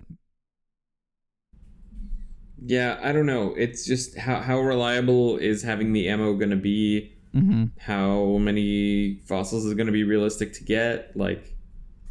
I would really like to see the fossil count maybe bumped up by 1 or 2. Maybe 1 for each of the fossil lines. I think that would be good. It would be good for the health of the lines, and it would also be good for consistency purposes, because I don't think you should make Primal Scythe extremely consistent, because 1 for 70 over and over is going to be nuts. But making it kind of unrealistic to use more than a couple of times, I don't know. It makes building the deck kind of feel bad. Now the real move is using it with Unknown J, right? That lets you put a card on top of your deck or into your hand, and then you play with AZ. That's the play, right? I see. Yeah, definitely. But I could definitely see the fossil count could probably be a little bit bigger, but yeah, I think the only issue is that Primal Stare, I don't think it's enough to it's if Primal Scythe is inconsistent, then I don't think Primal Stare rounds out the line. You know what I mean when I say that? Yeah, I don't know. It's just not quite there. Right. But we'll have to see. There's There'll be another test run between the time this gets recorded and the time it goes up. So something could change, or who's to say? But let's move on forward. The next line, actually, I'm very excited to talk about is the Aerodactyl line. Aerodactyl is one of my favorite Pokemon, so I do love when I see it in Cube. Aerodactyl, the first one we talked about in the Crackle Pack, it would have been Connor's pick in our Crackle Pack, and that is the one from Dark Explorers.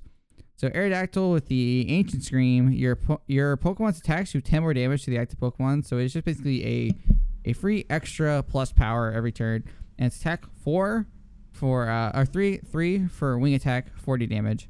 The next one we see here is the Primal Claw. This one's actually a colorless Aerodactyl, worth noting. Primal Claw is a Pokebody, says after your opponent uses a Pokepower, put 2 damage counters on that Pokemon. Very similar to like the Shifter EX that was originally taken out of this cube. And then DCE Supersonic for 30. Flip a coin of heads, Auto Confusion. So that's pretty nice. And then we have 2 of the Arceus Aerodactyls with Unearth. Once during your turn, you may search your deck for a Helix Fossil, Dumb Fossil, Old Amber. Show it to your opponent, put it into your hand, and then you can shuffle your deck afterwards. This is pretty much a engine to get the fossils consistently streamlined with the Kabutops. And then we have the attack, Hyper Beam, flip a coin of heads, discard 30 damage, discard an energy attached to your defending Pokemon. So some disruption effects there. So Connor, do you think the Aerodactyls are pretty splashable among decks? I know you said you take the Ancient Scream one right away. Yeah, Ancient Scream and Primal Claw are really nuts. And I'd probably try to play them in anything that I could possibly find the bench space for. Unearth is just going to be good in specifically Kabutops. And there it is pretty good. Don't get me wrong. But I'm actually a little bit worried for the overall strength of Ancient Scream and Primal Claw. And it could be that we see those removed by the time the weekend comes around if we see them do very well on Wednesday. I don't know. I honestly think that those cards might just need to go out of hand. It's way too easy to get into them with 6 Hoenn fossils in the cube, and they have tremendous upsides. So I don't know exactly what the solution will be, and I don't know exactly how good it is, but it definitely is worth your consideration at the very least. Yeah, for sure. I won't harp on the maxi targets for too long, but just to mention them, you have the Territorial Nidoking. So if your active Pokemon is damaged by an attack, put 2 damage counters on the attacking Pokemon, and you have Fling Away, 3 for 60. If your opponent has any bench Pokemon, this attack's base damage is 30 instead of 60, and you 30 to the bench. And then you have Giga Horn, which says a 4 energy cost, 100 damage, flip 2 coins. If tails, it does nothing. So pretty much 4 for 100. Then you have, obviously, your Great Encounters, Claydol, a Cosmic Power. I'm pretty sure everyone knows what that is by now. You can put 2 cards on your hand on the bottom of your deck in the order, and then draw until you have 6 cards. So you pretty much can use maxis for like either Territorial, which is going to put a lot of damage on your opponent's Pokemon over the course of a game, or one of the best consistency engines in the entirety of the game is Claydol. So nothing a whole lot to really dive into here. So we'll just move right along into the newest line into the cube, which is Sharpedo, which is actually 2 Dark Stage ones here. So Sharpedo. Really recent addition here. The first one we have is from Secret Wonders with Rough Skin. Sharpedo is your active Pokemon and is damaged by an opponent's attack. Put 2 damage counters on the attacking Pokemon. Its attack for a water double colorless 60 plus. If the defending Pokemon has 2 or more damage counters on it, this attack does 20 more damage. This attack isn't affected by weakness, resistance, bodies, or any other effects on your opponent's Pokemon. So I don't know what stall effects would work on this, but it is kind of nice with the body here. The next one we have is from Rising Rivals. It says Energy Shark. If Sharpedo's active Pokemon is damaged by an opponent's attack, flip a coin. If heads, discard energy attached to the attacking Pokemon. And then we have its first attack is Crunch for a Dark Colorless. If this attack does damage to the defending Pokemon, if an attack does damage to the defending Pokemon, that attack does 40 damage to that Pokemon until the end of your next turn. So on the next turn, it would do more damage. And then we have just a plain 60 damage Sharp Fang for Psychic Dark Double Colorless. So there's 2 of the Energy Shark in there, and then we have 1 of the Aqua Search Once your turn, you may search for a Team Aqua's Pokemon, reel it, put it into your hand. All the Carvanas themselves are Team Aquas, so you can search all your basics. And it has a clean dark double colorless for 70. So this was one of the recent lines added. I don't know. We haven't really had a ton of time to look at it, but Condor, any initial thoughts, anything that stands out to you about this line? Sharpedo is interesting. It's in a weird spot where it kind of has high attack costs. 3 energy is going to be a little bit difficult to get to in some cases just because there's not a ton of ways to get dark energy in play.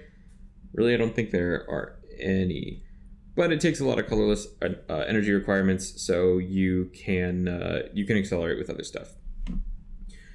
The upside is that you get some really nice damage out of your energy, and you have some really nice bodies going on too.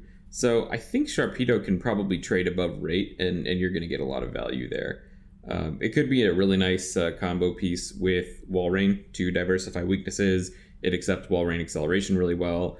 Walrein also really likes Aqua Search from Sharpedo, sets you up really nicely. So I think overall it's a neat line, and it's not a line that I'm ready to write off right away. Definitely not one that I want to build a whole deck around, but I think it's got a lot of potential. Yeah, and then moving right along, we have the Malamar line. We have 2 from Ancient Origins with Entangling Control. Switch one of your bench Pokemon, or your opponent's bench Pokemon with their active, and the new active is now confused. And we have Trash Tentacles, 1 for 30. Put a card from your discard pile in your hand, so kind of a control-y card. Then we have the other Malamar with Contrary. It's a Black Star promo. So Contrary says if you see your opponent, if this is in your active, your opponent flips tails on all of their coin flips. So that does work with the rule. So basically your opponent auto flips tails. So anything like Pokeball, Dual Ball, all is going to flip tails. And then the attack is Conform, 40 damage for 3. And if you say number of cards his hand is your opponent, it's now confused. So now we see Malamar having the only Contrary ability here. Like, how do you think that makes them more valuable now? This line has not seen a ton of exploration in previous drafts. Yeah, I mean, with Shiftry out of the picture, it's definitely going to become a lot more playable. Contrary or Conform is still a pretty sad attack. Yeah. 3 for 40, even with Confusion, is really poor. So unless Contrary is doing some really scary stuff to your opponent, unless it's majorly shutting down their consistency engine, which it can, it definitely can, it's still going to take some effort to make this card powerful. So some disruption options are going to be excellent with Malamar. Just forcing your opponent to find more cards. The more cards you force them to draw, the more cards you force them to set up, the more likely it is that you're going to stall them with the Contrary. And Trash Tentacle plays really well to that, and Entangling Control as well. So all of Malamar really plays well with Disruption, and I think that that's probably the direction to go with it. If there's a control deck that's viable in this cube, it's probably Malamar, and both of the Pokemon in the line synergize with that outlook. Yep, fair enough. So I'm interested to see how it does now that it's the only Pokemon in the queue now that affects the coin flips. Moving on forward, we're going to talk about Aggron. That's the Metal Stage 2 line in here. We have one from Plasma Blast with Knockback. Metal Colorless. Your opponent switches the defending Pokemon with one of their bench. Then we have Aura of the Land for 4 energies. It's 80 damage plus 20 damage to each bench Pokemon, both yours and your opponent. We have the other one from Mysterious Treasures with Heat Up. 2 colorless. 40 damage. Search your discard pile for all energy summoned to your opponent. If you find any metal special energies there, this attack does 40 plus 30 more damage. Put all those energies on top of your deck and shuffle. Then we have Hard Metal, 4 metal energies, 60 plus. You may do 60 plus 40 more damage. If you do, Aggron does 40 more damage to itself. So we have 4 for 100. And then we have the Ruby and Sapphire. There's actually 2 of this one in here. 1 colorless energy for Retaliate. Flip a coin. If heads, this attack does 10 damage times the number of damage counted on Aggron. We have 3 damage for Mega Punch, or 3 energy, for Mega Punch, meaning 40. Then we have Double Lariat, one of the biggest attacks in the cube. 2 metal energies, triple colorless. Flip a coin. Flip 2 coins, rather. This attack does 70 damage times the amount of heads. So we have 5 for 140. And lastly, we have the one from Triumphant. The defending Pokemon has any damage counters on it. The attack does 40 plus 40 more. That's second strike. Then we have Guard Claw, which is 4 for 60. Once during your turn, or during your opponent's next turn, any damage done to Aggron by attacks is reduced by 20. So kind of more of a tanky strategy here. Connor, what are your thoughts on Aggron? Well, the one from Ruby and Sapphire has really great artwork.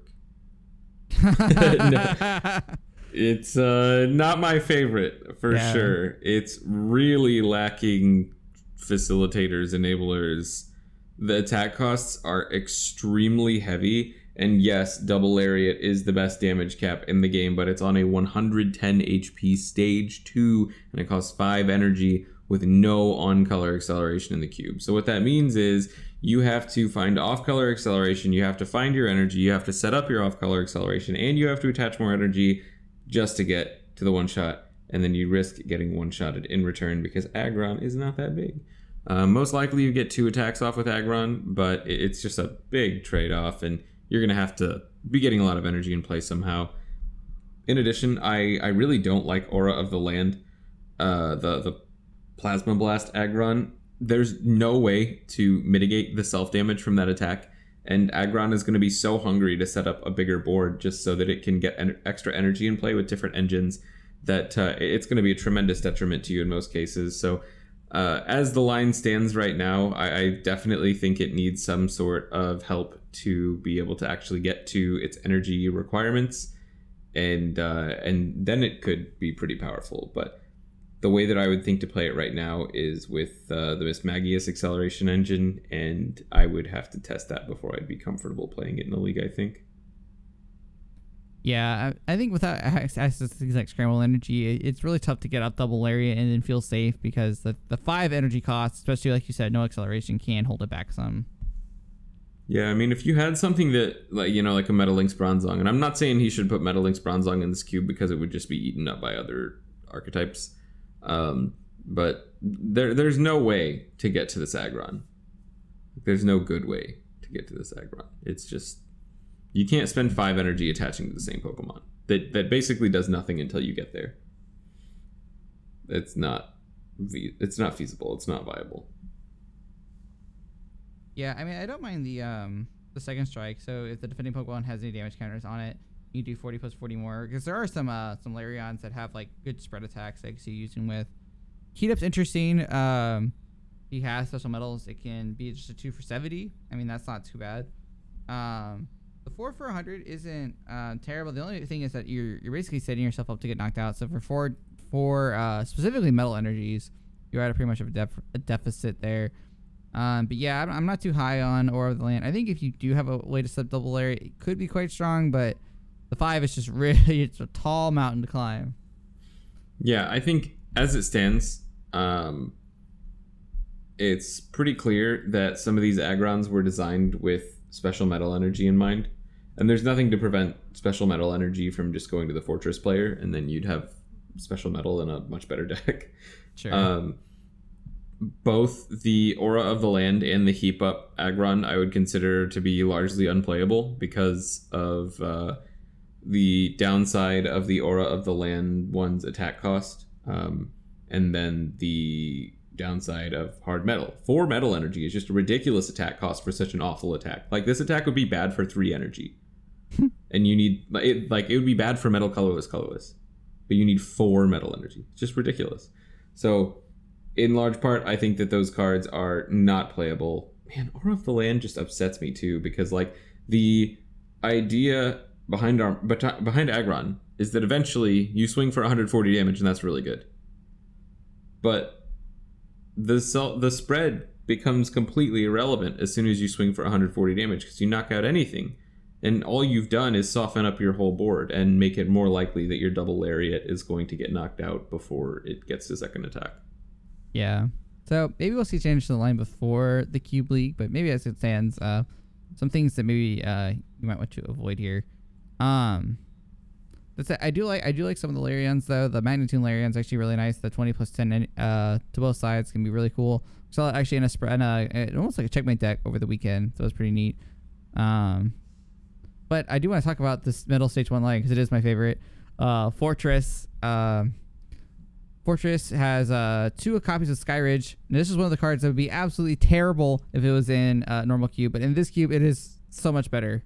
Spinning Blow, flip 2 coins. This attack does 20 damage times the amount of heads, and if both are heads, switch Fortress with one of your bench Pokemon, so hit and run attack. And then we have Scatter Bomb, Metal Double Colorless for 40, flip 2 coins for each head. This does 10 damage to each of your opponent's Pokemon for each tail, do 10 damage to your own. So you basically have just a better flying flip. Granted, it is an extra energy, but be able to do 40 on the top, 20 to the bench. I think there's so much damage over the top. Then we have the Flash Fire Fortress with Thorn Tempest. When you play this Pokemon from your hand to evolve one of your Pokemon, you may put 1 damage on each of your opponent's Pokemon. And then Iron Crush for 2 colorless energies to 20, plus 20 damage for each colorless in your opponent's active's retreat cost. So any of the thick Pokemon like Aggron, like Walrein, you are pretty much getting a 2 energy huge blow to their Pokemon. You're taking 1-shots on the Walrein because they're weak to metal. Something nice there. And then you also have the so this is an interesting note. This is a Fortress G. Usually is a basic, but in this cube, specifically this Fortress is going to be a stage 1. So we have Scatter Shell for 1 colorless energy. Attack does 10 damage to each of your opponent's Pokemon, and the Fortress G can't use Scatter or Shell Scatter on the next turn. So it's a really efficient way just to get a bunch of damage into play. Then we have Bomb Risk. It's the second attack. Double Metal Energy Colorless. 80 damage. 10 damage to each bench Pokemon, both yours and your opponent's. Then you flip a coin of tails to the 82 itself, but you don't have to worry about that because it's a coin flip cube. So 80 plus 10 can be pretty significant, especially if you can mitigate your bench to make sure. I think some of the the pine cones actually have exoskeleton that don't take the damage, so you can definitely scatter it. So Fortress of the Line, I do enjoy.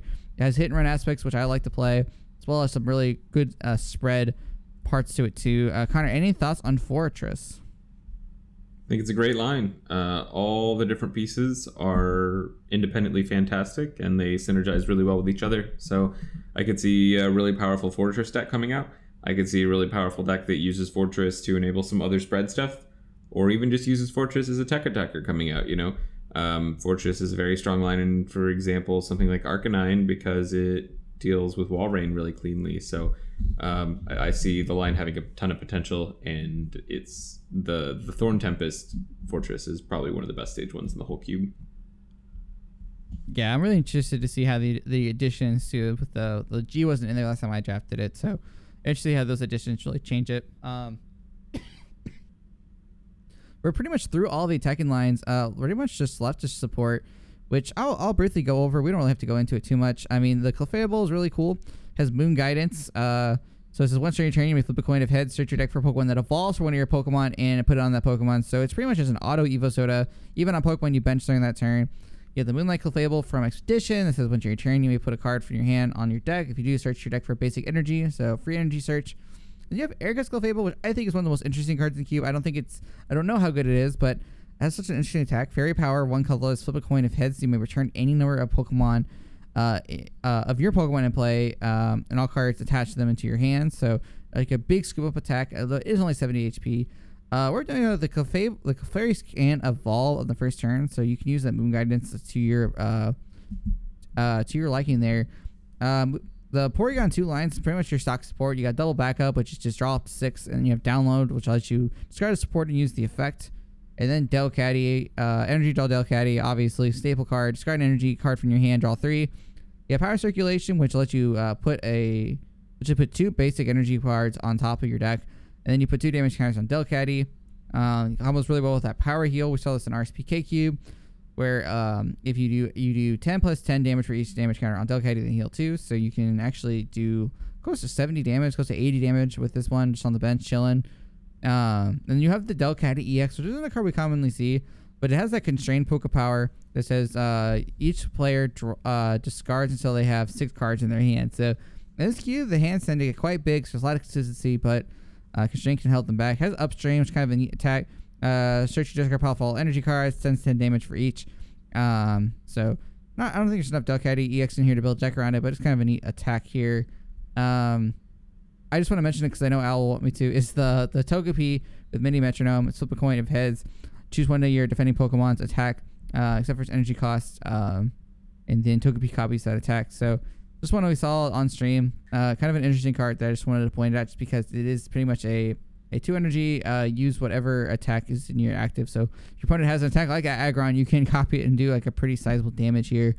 that kind of rounds out the cast of support Pokemon. Of course, there are the unknowns. I don't really want to read them all just because there's so many different ones, but the big ones are Unknown Y. Flip a coin. If heads, search deck for psychic energy, attach it to one of your Pokemon. I think it's one of your Pokemon have Unknown in its name. So we talked about that with Magius. There's the Unknown Draw, which used to be a card you got automatically in the queue, but it's just part of the draft. It says once on your turn, you can flip a coin. If heads, draw a card, and your opponent also draws a card. So a little bit extra consistency. The Unknown Z's are now in here. If Unknown Z is on your bench and you have no cards, your deck, you can put it back. You can shuffle it. You can back in your deck, but it has hidden power, which is kind of neat. Remove any damage counters. Remove as many damage counters you like from each unknown in play. You can put that many damage counters on the defending Pokemon. So that combos really well with one of the unknowns. Oh, the shuffle one that does 20 to each Pokemon with Poke Power. So there's some neat unknown strategies. I don't really want to go too deep into them, just because I think if you're interested, you should look at them and try to see what you can form. But that is pretty much the entire cast here. Connor, any last thoughts on Coin Flip Cube? I am really excited to play it. I do think that it's pretty likely that we'll see some changes between now and the weekend, particularly in regards to the Typhlosion and Aggron lines. Those are the ones that stand out to me the most as needing some assistance. But overall, really excited for it. I think it's in a good spot on balance, and I'll be really excited to see what people can do, because I think there are a lot of really neat synergies going on in here. Yeah, I definitely agree. And that's kind of the thing. Cubes are always going to be evolving every time. And so just because some things are going to change, the cube still has a ton of fun, a lot of really cool stuff in it. Just needs a little bit more, just buffing in some lines. But, honestly, it's a better spot to be than one line just being overpowered. So really excited to see where this cube ends up at over the weekend. Again, if you want to catch that draft, just make sure to tune in on the channel on Monday. The draft video will be up there. Draft video actually from the previous P-Cube series is going to be is already up on our YouTube channel. And I think that's going to end where our main segment is. So you pretty much got the whole lowdown on the Coin Flip Cube if you're drafting this weekend, or if you're just curious on how we evaluate cards. This is pretty much a good lecture in how to look at cards within the line. But we're going to take a brief break here, and we'll be right back with our conclusion segment in just a minute. All right, welcome back to our conclusion segment. So it's pretty much the whole lowdown on the upcoming Cube Cube. If you haven't yet, once again, make sure to sign up. It's going to be a ton of fun. Links are in the description. You can find those. From last minute announcements, something really big I've been really excited to announce. On June 26th at 12 p.m. Central, we are going to be drafting Omnipokes All Gas, No Breaks Cube. Davi and I will be commentating it. It'll be Connor, Zach, I think Best Bilal, hopefully. And Omnipoke, Joe Bernard, all drafting this cube on Twitch. It's gonna be very exciting. I'm super ready to see what people build. I've been hearing a lot about this cube. I've seen Omnipoke drafted on Twitch on his own channel. Seems really cool. Should be a lot of fun. And if you want to get on the action, that following Sunday on the P-Cube series, we will be running the same cube. So it'll be very fun. Super excited to be streaming that. That'll be, again, June 26th, so quite a ways away, but mark your calendars. I think it'll be a really fun event here. Speaking of fun events, Connor, world-renowned chef, do you have any exciting news you'd like to share? I got engaged over the weekend, so that was exciting. Woohoo! Congrats, my man. That is really exciting. Very happy. World-renowned chef just comes from a lot of my plan revolving on cooking a lot of food. Something that I don't talk that much about, especially in the Pokemon community, is how much I like to cook. And I definitely did that this weekend. So it was, but it was fantastic. And I'm just really happy. You said you spent 6 hours preparing the whole meal? Yep, took me about 6 hours. That included running out and grabbing the ingredients. So what'd you make? So I made a clementine and feta salad with a spinach and arugula base, and I made a balsamic vinaigrette for that.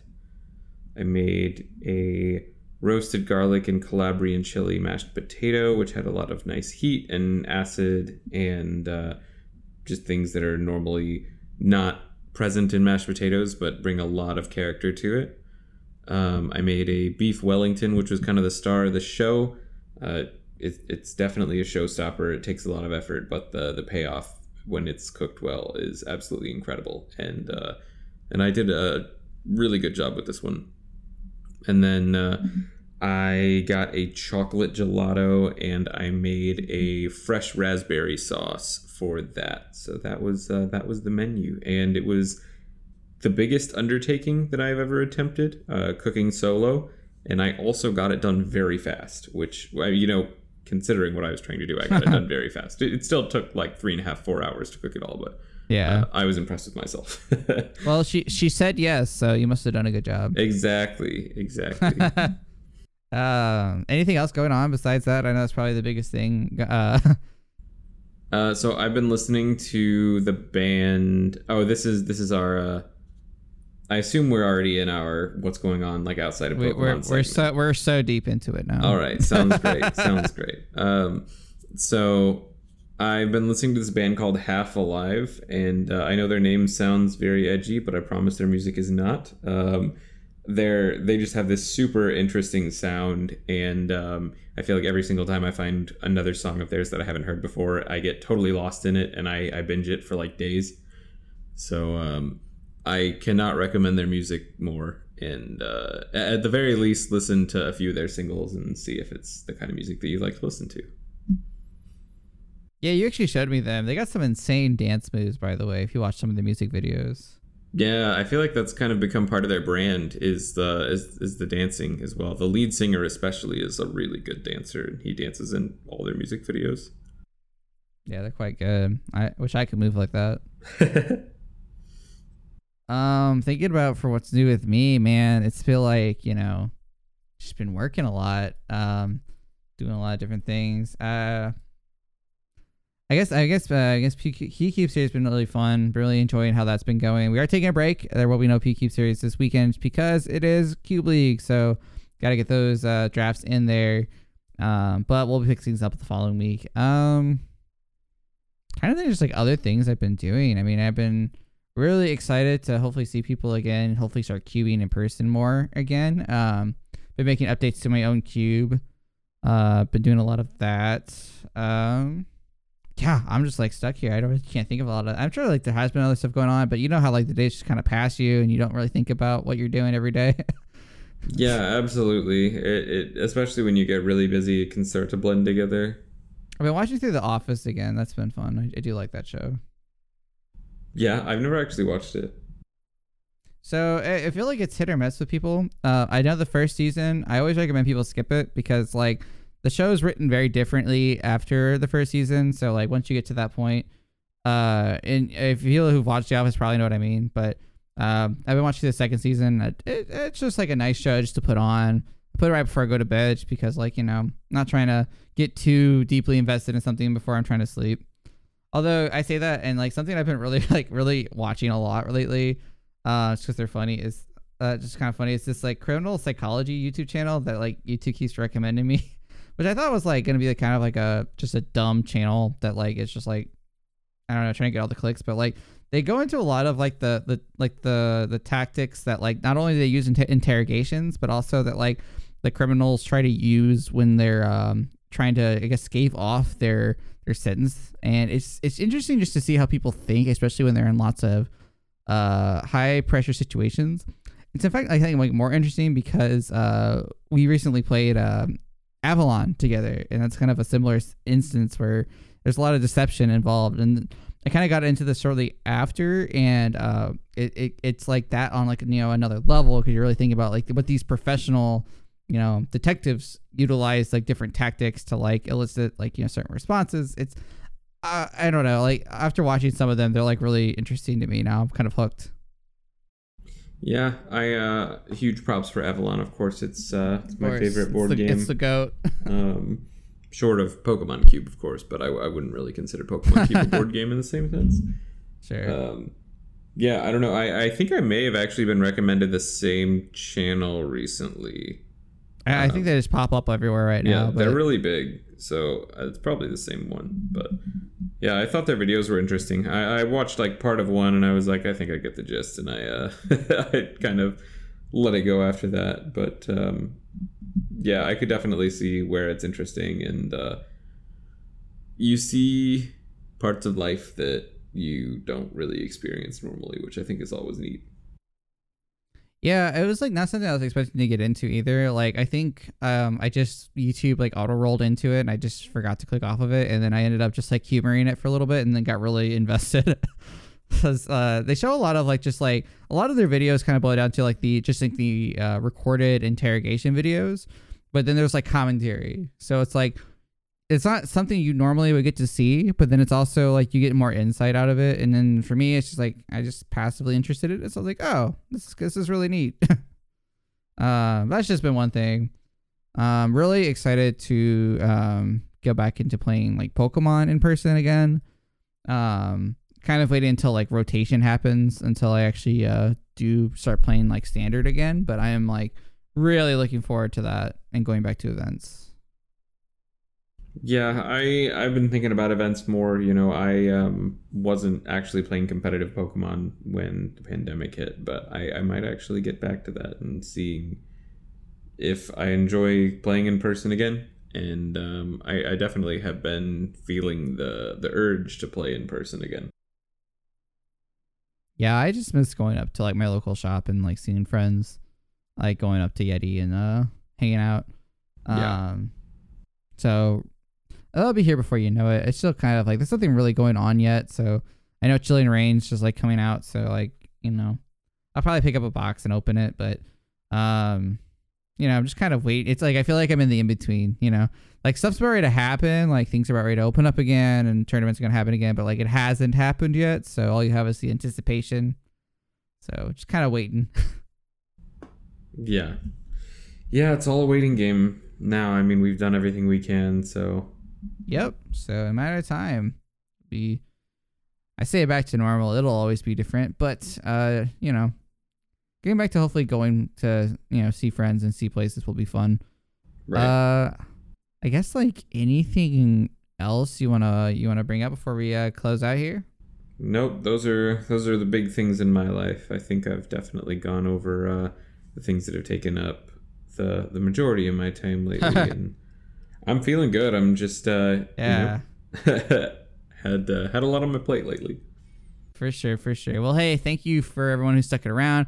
This was a juggernaut of an episode getting through these cube analysis. Let us know if you like these kind of content, or if you have any topics you'd like us to bring up in the future. But I think that is going to wrap things up. Again, you've been listening to PCube, the one and only Pokemon Cube podcast, and we'll see you guys next time.